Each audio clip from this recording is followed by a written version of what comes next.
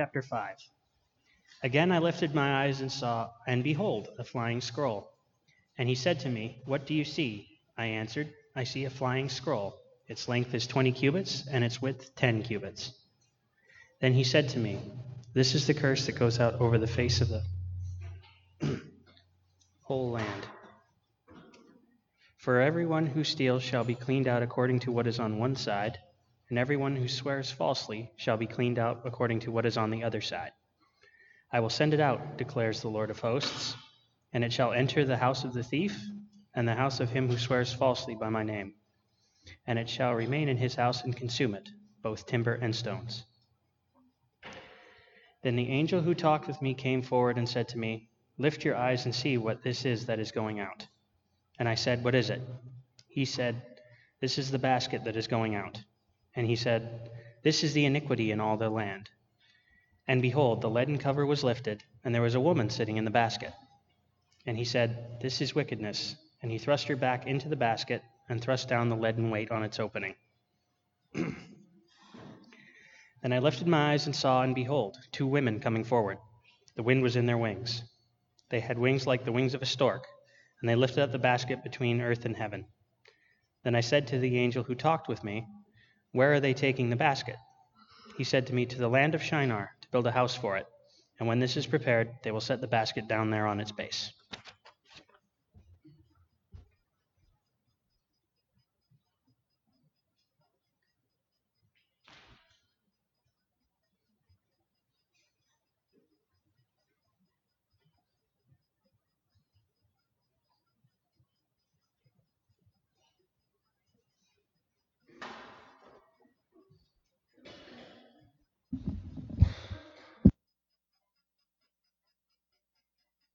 Ellie? Oh boy, that's loud. Here we go.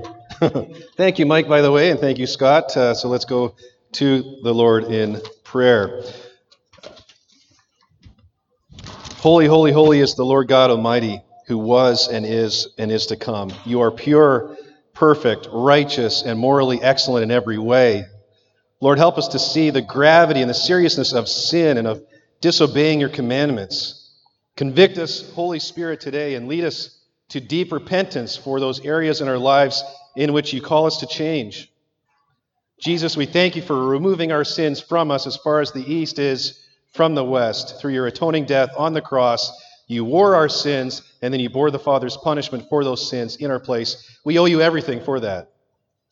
You alone are our only hope of being made acceptable and made clean in the Father's eyes as we are robed and clothed with your righteousness and with your perfection. We're so grateful. We don't deserve any of this.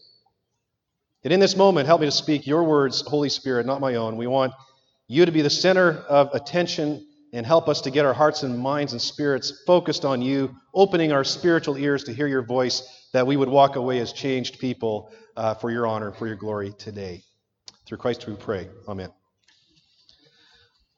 Here we go. The sermon series we're going through this fall is on the book of Zechariah, which Scott read for us. And we are actually going through this book of the Bible verse by verse so that we don't miss anything that God would speak to us about. The theme of the entire book is exceedingly hopeful and hope-giving, and it's simply 3 words. It gets better. And I don't know if you've ever found yourself really sort of in a spiritual ditch. Things are terrible, tough break after tough break, one depressing situation after the next. It's happening to you, and it becomes hard really to see any sort of hope or light at the end of the tunnel in your life at all. Have you ever felt that way? Well, if you have, perhaps a friend has counseled you, went for coffee, and isn't one of the most helpful things that friend might say to you with love and with care in their voice, saying, hang in there, because it gets better. Absolutely, it's just so life-giving in that moment to receive that encouragement. As a young man, believe it or not, I was young in my earlier days. I was about 20 years old, ready to quit Bible college. I had someone at that Bible college, otherwise known as Bridal College, where I met my wife, by the way. But if things were rough, I was about ready to quit Bridal/Bible college. And I just didn't know what was going on, didn't have much direction. Someone confronted me with love in their eyes, and they basically said, it gets better. It gets better with Jesus. And in that moment, I actually believed what they said, and my life did change for the better. It didn't get easier, but it got better by the grace of God. Now, let me give you some, hopefully, quick background to this book of Zechariah.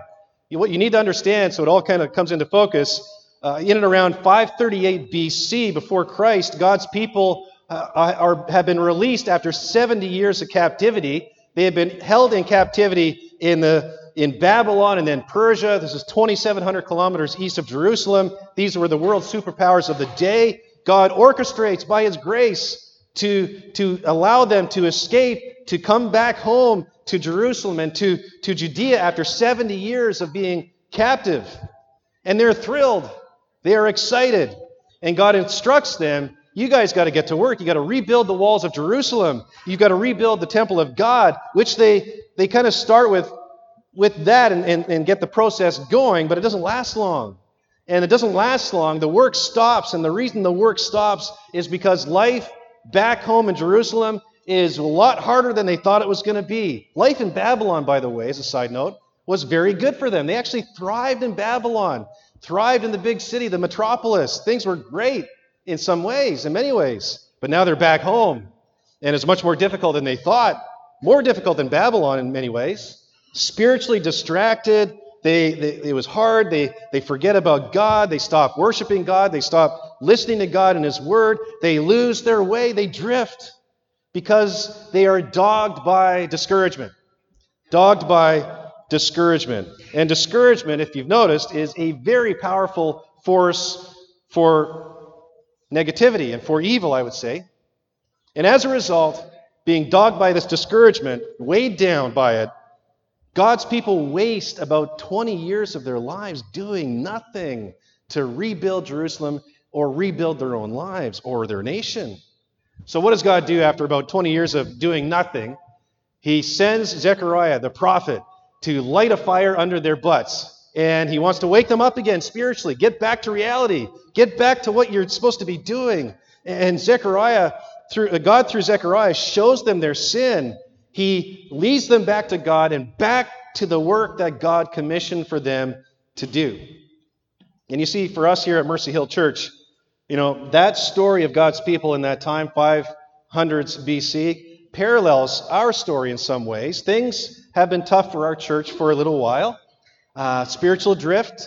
And as a result, when we're drifting spiritually, mission starts to drift as well. So we're not seeing as many people come to Christ or be changed by Christ. That is set in. Things have been hard. Circumstantial stuff going on that have been difficult. People moving. We have been dogged by discouragement as well. But we've got to take heart. The same message that God was giving to the people of God in Zechariah's day, God is still for us. He is not against us. He's got a purpose for us like He had for them. Jesus desires for us to get back to work. Get back to building the church. Get back to mission. And to remember, with Jesus, it gets better. It gets better. All right.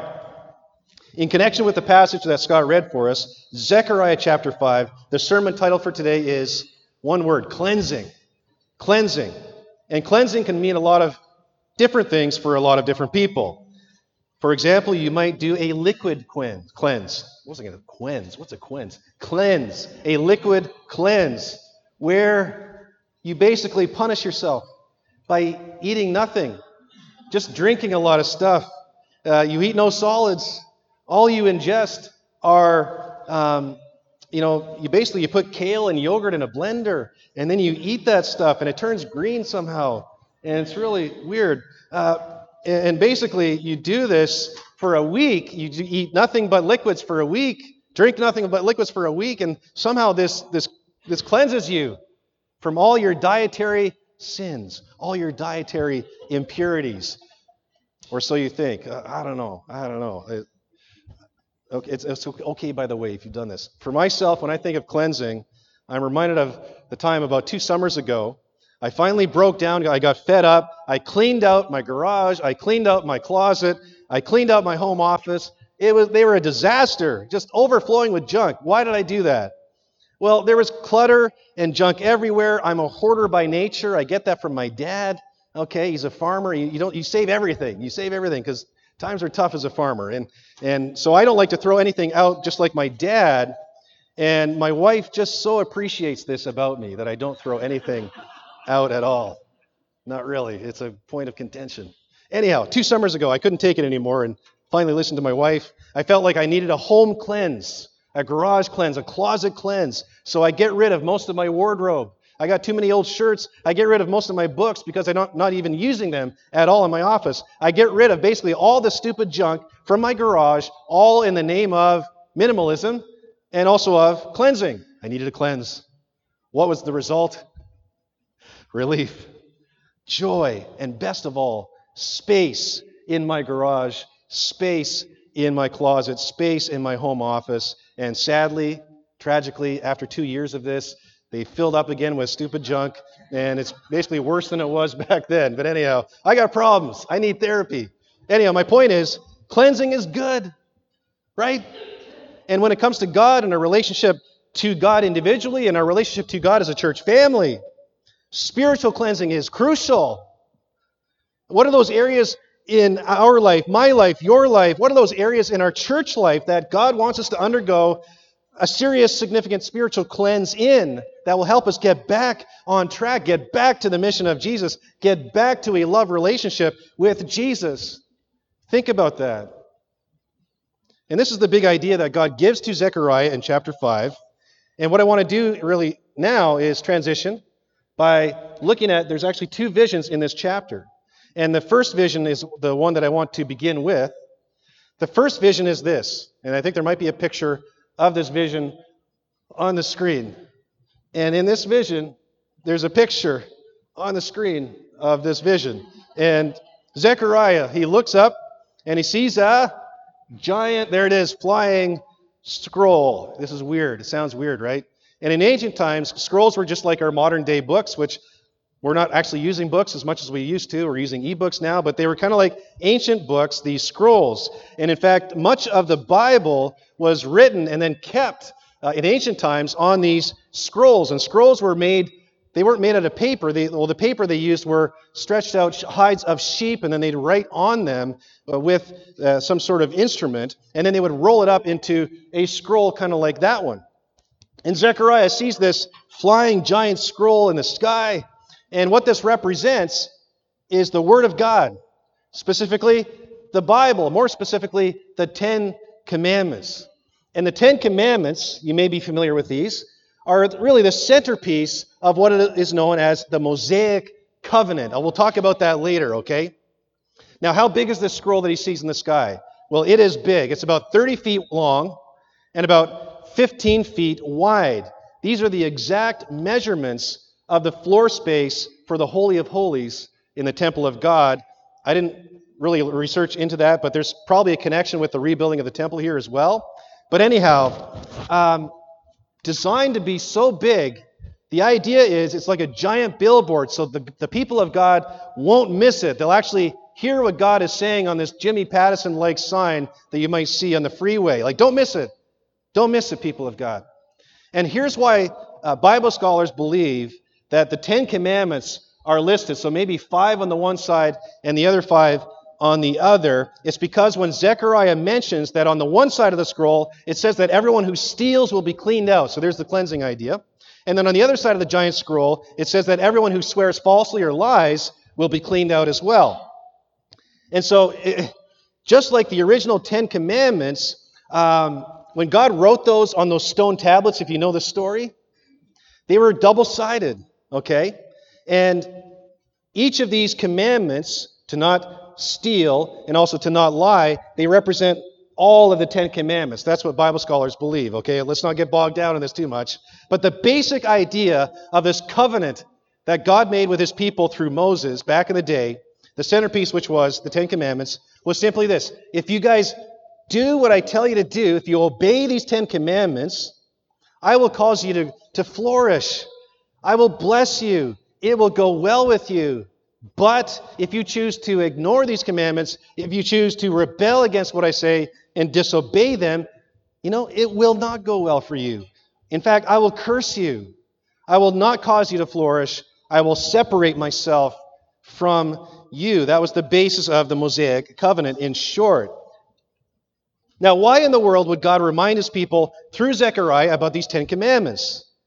Well, it's because, remember, they've lost their way. They're drifting everywhere but towards God, drifting spiritually. They stop paying attention to God. They stop listening to God. They're depressed and they're dogged by discouragement, like I mentioned. They're spiritually stuck, going nowhere. It's a bad place.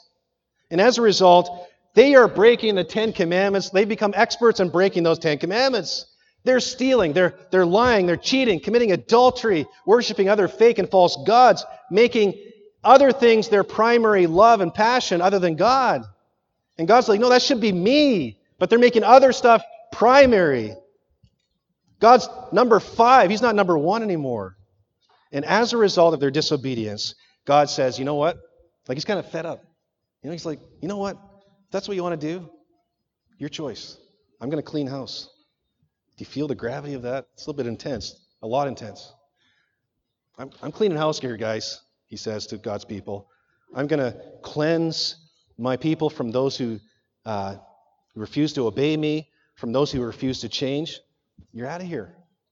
God's people need to reflect the glory of God and the character of God. And if God's people are not reflecting his character and his holiness, how can they represent God in the world? Israel is by design to be a light to the nations, just like our church is to be a light to the nations. So if we're living in conflict with God's ways, how can we be light to the nations? We can't, just like they couldn't, and we're not doing back then either. And God's had enough, you see. And that leads us to number 1 as we try to apply this to our modern day lives here at Mercy Hill Church. It's simply, in light of the 10 commandments, examine yourself. Let us examine ourselves. Examine where you need and require cleansing from sin. We've been talking about cleansing in light of food and stuff, so let's just keep going with that analogy. The idea of clean eating.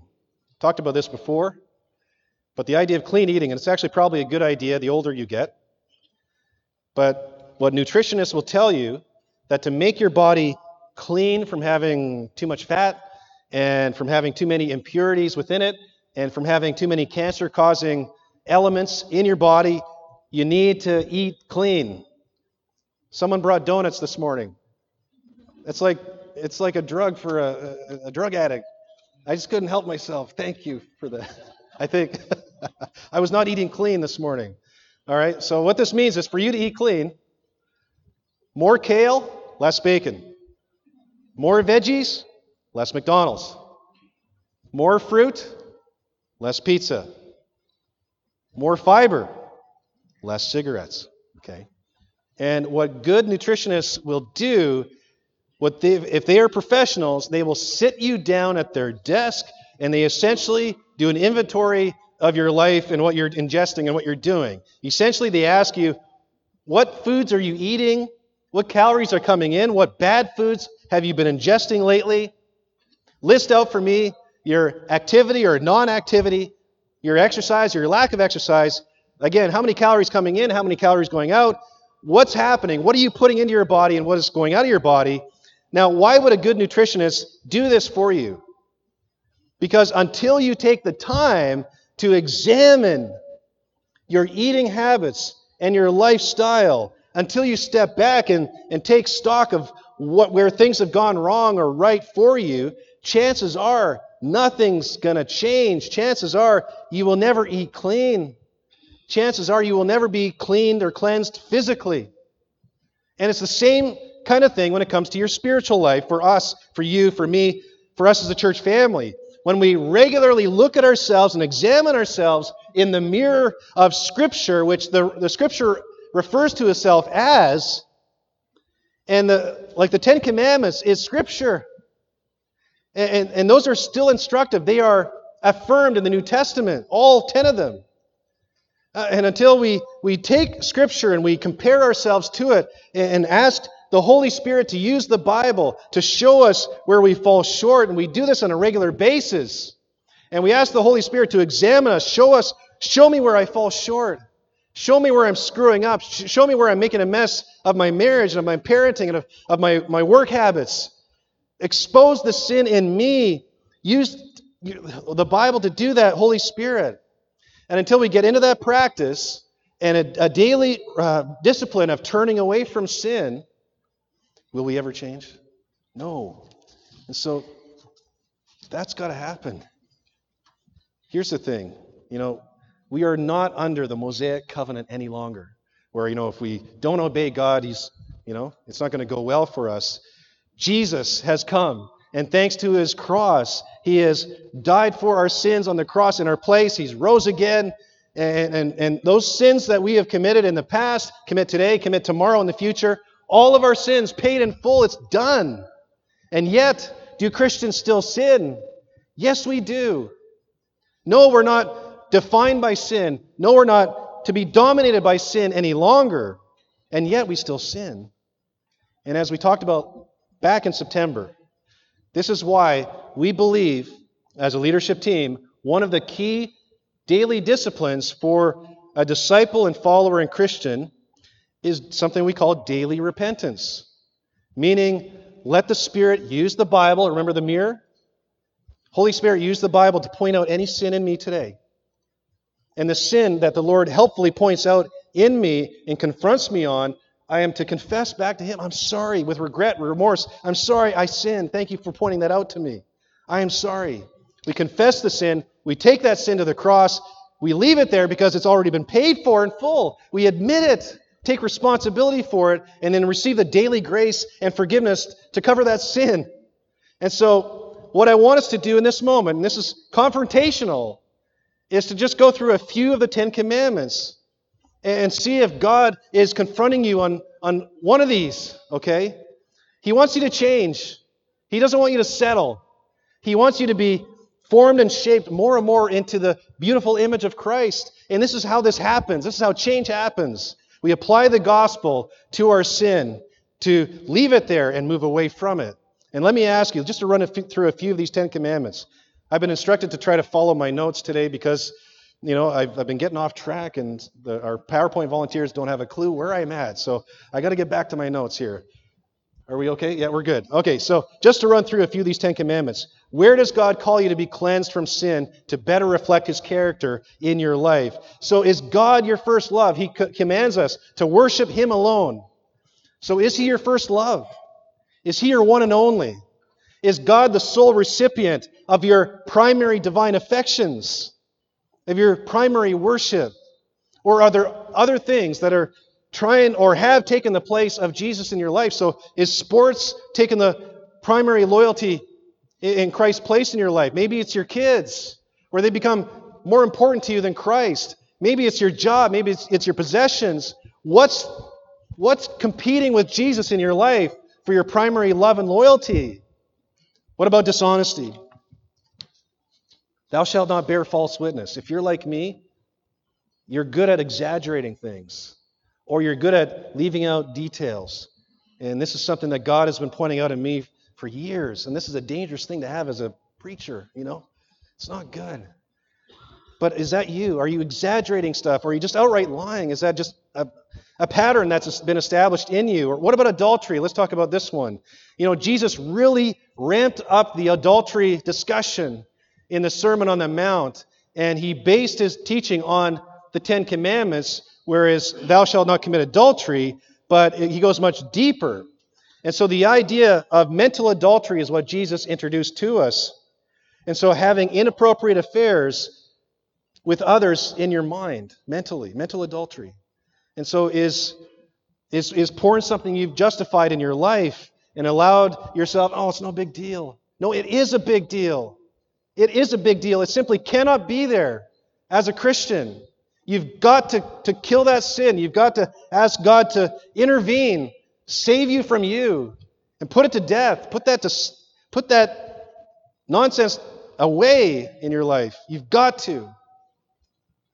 And here's what we do. So whatever sin you may need to face today, here's what you do when God confronts you on some of these commandments that we looked at. You just re-pray Psalm 51, verses 1 and 2, maybe the whole thing. And this is a great prayer to pray daily.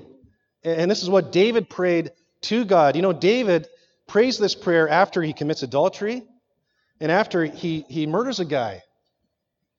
I mean, he was a piece of work. And so we pray, have mercy on me, O God, according to your steadfast love, according to your abundant mercy. Blot out my transgressions, sins. Wash me thoroughly from my iniquity and cleanse me from my sin. And that's what Christ has done for us on his cross. That's what we need? Initially and every day, cleansing. It's helpful. Cleansing is key to change. All right, to summarize the point, like God confronted his people in Zechariah's day on their need to deal with their sin and be cleansed, how will you today, how will you this coming week, will you examine where God wants you to change, where the sin that he wants you to admit and repent from and confess to him and walk away from so you can receive the daily grace of Christ? Let's move on. We have not just one vision, we have two visions. And the second vision that we see in chapter 5 here is an interesting word picture, and it's simply that of a basket. And that sounds weird in and of itself, although we may use a basket for picnics and stuff. Actually, I think we use offering baskets, don't we? And again, a basket may not sound terribly bling-bling or very interesting, but baskets were a big deal in ancient times. Baskets were as common back then as backpacks or purses are today. And a typical basket would carry about 22 liters equivalency of stuff inside it. Things like grain, things like vegetables, things like clean eating. Let's stick to the clean eating. Vegetables, fruit, kale. You'd also carry your tools in your basket as well. Maybe you carry your kids because, ancient times, they didn't have, baby, what do you call those things? Strollers and stuff. This was probably your stroller, except you had to haul it around. Anyhow, what is inside this basket that Zechariah sees in the second vision? He sees a woman inside this basket. Interesting. Where is he going with this? Where's God going with this analogy? Well, what is her name? Her name, please don't name your child this. Her name is wickedness. Okay? Wickedness. As it turns out, the Hebrew word that is used in this passage for wickedness sounds a lot like the Hebrew word for Asherah. Who's Asherah? You're asking. Who's this Asherah? Asherah is a female goddess of fertility that was very common and very commonly worshipped by all kinds of people in that day and age. And so Asherah was a fertility god, meaning the way that you would worship Asherah is by going to the temple and doing stuff with temple prostitutes that you shouldn't be doing. Okay, that was how they worshiped. It was obviously a religion made by a guy. I mean, it was just terrible. And so basically, she was this fertility god, and chances are God's people have been going off to the temple of Asherah and participating in stuff they should not be participating in. And they're doing this. You're very vulnerable. That's what we need to remember, is that as they're forgetting about God, as they're drifting spiritually, in that moment of spiritual drift, they and we are so vulnerable spiritually to falling into stuff that we shouldn't fall into. You see? But this is what was happening. They're going to the temple, the wrong temple. All right? But back to this woman named Wickedness. It is likely not limited to just stuff connected to Asherah. It's a big category that God is confronting his people on. Basically anything that they're doing in their sinful, wicked dealings and of dishonoring and disobeying God. So the whole kit and caboodle. And in the vision, the woman named Wickedness, she is kept safely inside the basket with a lead cover on top. That probably indicates how God is more powerful than wickedness. Like wickedness does not take God over or have power over God. God has power over wickedness. So that's kind of neat. So we got this lead lid that keeps wickedness inside the basket. And then we see two other women. They might be angels, but they're women with wings. This is a vision, by the way. And they cart off this woman in this basket 2,700 kilometers east to where? To Shinar, otherwise known as Babylon. Taking this, you see what God's saying? Leave the wickedness behind you. Don't go back there again. Take it away. Let me get it out of here. It's not going to help you anymore. Put that behind you. You see what he's saying? And that leads us to point number 2 in our notes in terms of how we apply this today is simply this. Think about yourself. Seek the initial, that's the day of conversion, becoming a Christian. Seek the initial and then the ongoing cleansing from and removal of wickedness from our lives that only Jesus provides through the gospel. You see, earlier in this message, I talked about, I struggle with hoarding stuff. I got problems. I need therapy. I finally, though, I got rid of a whole whack of stuff for a time. And what a great relief. What a great, wonderful relief to me. But if you think about it, for all of us, in terms of this idea of getting rid of stuff from our homes, we do this, or should do this, every week or every other week. You know what I'm talking about here? Garbage day, okay? Garbage day. We do this all the time. Thankfully, the city picks up our trash, again, every week or every other week. So what that means is all those leftovers, those stinky leftovers, all those stinky diapers, all that trash literally removed, taken out of our homes, and then our homes are, in a sense, cleansed from trash, cleansed from garbage pretty much every week. And can you imagine what it would be like if no one would come to pick up your trash? I can actually imagine that. You know why? I wasn't there at the time, but you may be familiar with Toronto. A few years ago, they underwent a garbage truck driver strike or something like that. And so for I think it was 6 to 8 weeks, the trash was not picked up in Toronto. And literally the trash was stacking up. And it was just a stinking mess because when did this strike happen? In the dead of summer. And if you've ever lived in Toronto, you know how hot and humid it is there in the dead of summer. It's nasty. It's almost as hot as the Philippines in the summer, I think. So it's just crazy. And it was just horrible. Well, can you imagine how smelly things were in Toronto with the trash piling up? Can you imagine how many rats there were? How unsanitary it was, how disgusting it was. But then once the day finally came, they settled. The strike was over. Can you imagine how happy the entire city of Toronto was? They were beyond ecstatic. Here's my point. If we don't receive the initial day of conversion, becoming a Christian, cleansing, and then the ongoing cleansing and removal of wickedness that Jesus makes possible for us in our lives, if that trash is not taken out, our inner world, our hearts become like Toronto. I know it sounds weird, but do you see my point? Our hearts become like a stinky, festering Toronto. This is a place where festering, spiritual, sinful garbage just turns into a mess, and it makes things worse in our inner world. It doesn't go anywhere. We're not taking out the trash. And here's the good news. The good news is the gospel.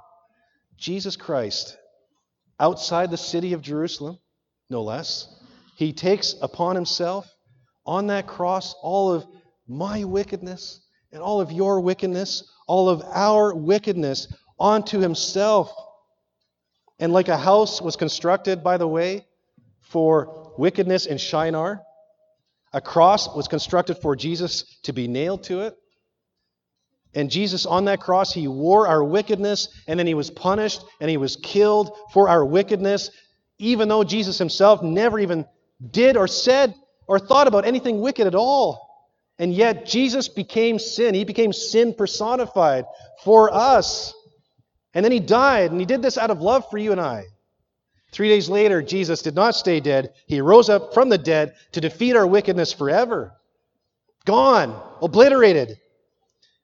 He fully and finally removed our wickedness from us, and he took it further away from us than the 2,700 kilometers that Shinar in Babylon was from Jerusalem back in the day.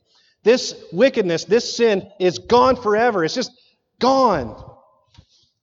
And so thanks to Jesus, thanks to what Jesus accomplished for us in removing our wickedness, we can be clean, we can be cleansed. We are made clean if we become a Christian, if we repent of our sins, if we trust that Jesus did this for us in the gospel, and if we are baptized. Hebrews chapter 9, verse 14 speaks to the cleansing effect that the cross has for us. It says, "How much more with the blood of Christ, who through the eternal Spirit offered himself without blemish to God, purify our conscience from dead works to serve the living God." I'm just going to ask you, I don't know where you're at. If you are not yet a Christian, why wait for the cleansing to happen in your inner world? Out of love, Jesus died for you to make you clean, to make you fully, completely forgiven. So come to Jesus with repentance. Come to Jesus with faith and trust. Pursue baptism. Take that next step. Let's talk about it after the service today, or talk to another Christian friend that you trust. Let me talk to you. Others of you here are already Christians, and I want to get in your grill a little bit. Christian, Mercy Hill Church members. Some of you are church members. Let me ask you this. Is this a daily discipline? Are you seeking daily cleansing? Are you seeking ongoing cleansing from Jesus? Are you looking in the mirror on a regular basis of Scripture and saying, oh, that's where God wants me to change? Remember the great promise that we have in Christ. John says this in 1 John chapter 1, verses 7 to 9. Hear these words. But if we walk in the light as He is in the light, we have fellowship with one another. And here it is. The blood of Jesus, His Son, cleanses us from all sin. If we say we have no sin, he's speaking to Christians here, by the way. If we say we have no sin, we deceive ourselves. And the truth is not in us. If we confess our sins, He is faithful and just to forgive us our sins and to, here it is, cleanse us all from all unrighteousness. I'm going to ask you a question as I close this message. Will you seek the initial and the ongoing daily cleansing from and removal of wickedness from our lives that only Jesus provides through the gospel? Let's pray. Thank you, Jesus, for your great gift. The thing that stands between us and God without you is our sin. The thing that results from us apart from you is judgment for those sins from the Father.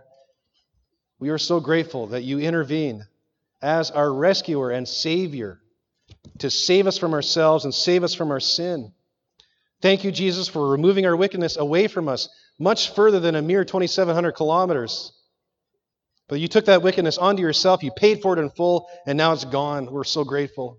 We don't deserve any of this, and yet you give this to us. We see how much you love us, and we're so grateful for this great love that you have for us. Without you, Jesus, we would have no hope at all. No hope of forgiveness, no hope of cleansing. And we honor, we worship, and we praise you for this cleansing that happened only because of your finished work on the cross. And we're so grateful. Lord, we come to you in this time of communion to remember and celebrate what you've done for us. In this moment, Holy Spirit, show us those areas of needed change, those areas of sin, those areas of wickedness that we are dabbling in and getting caught up in and entangling our lives with. And would you lead us to actually take responsibility for those sins, confess them to you, and to receive your grace in this moment of communion. Change us into your likeness for your glory alone. We need your help. In Christ's name, amen.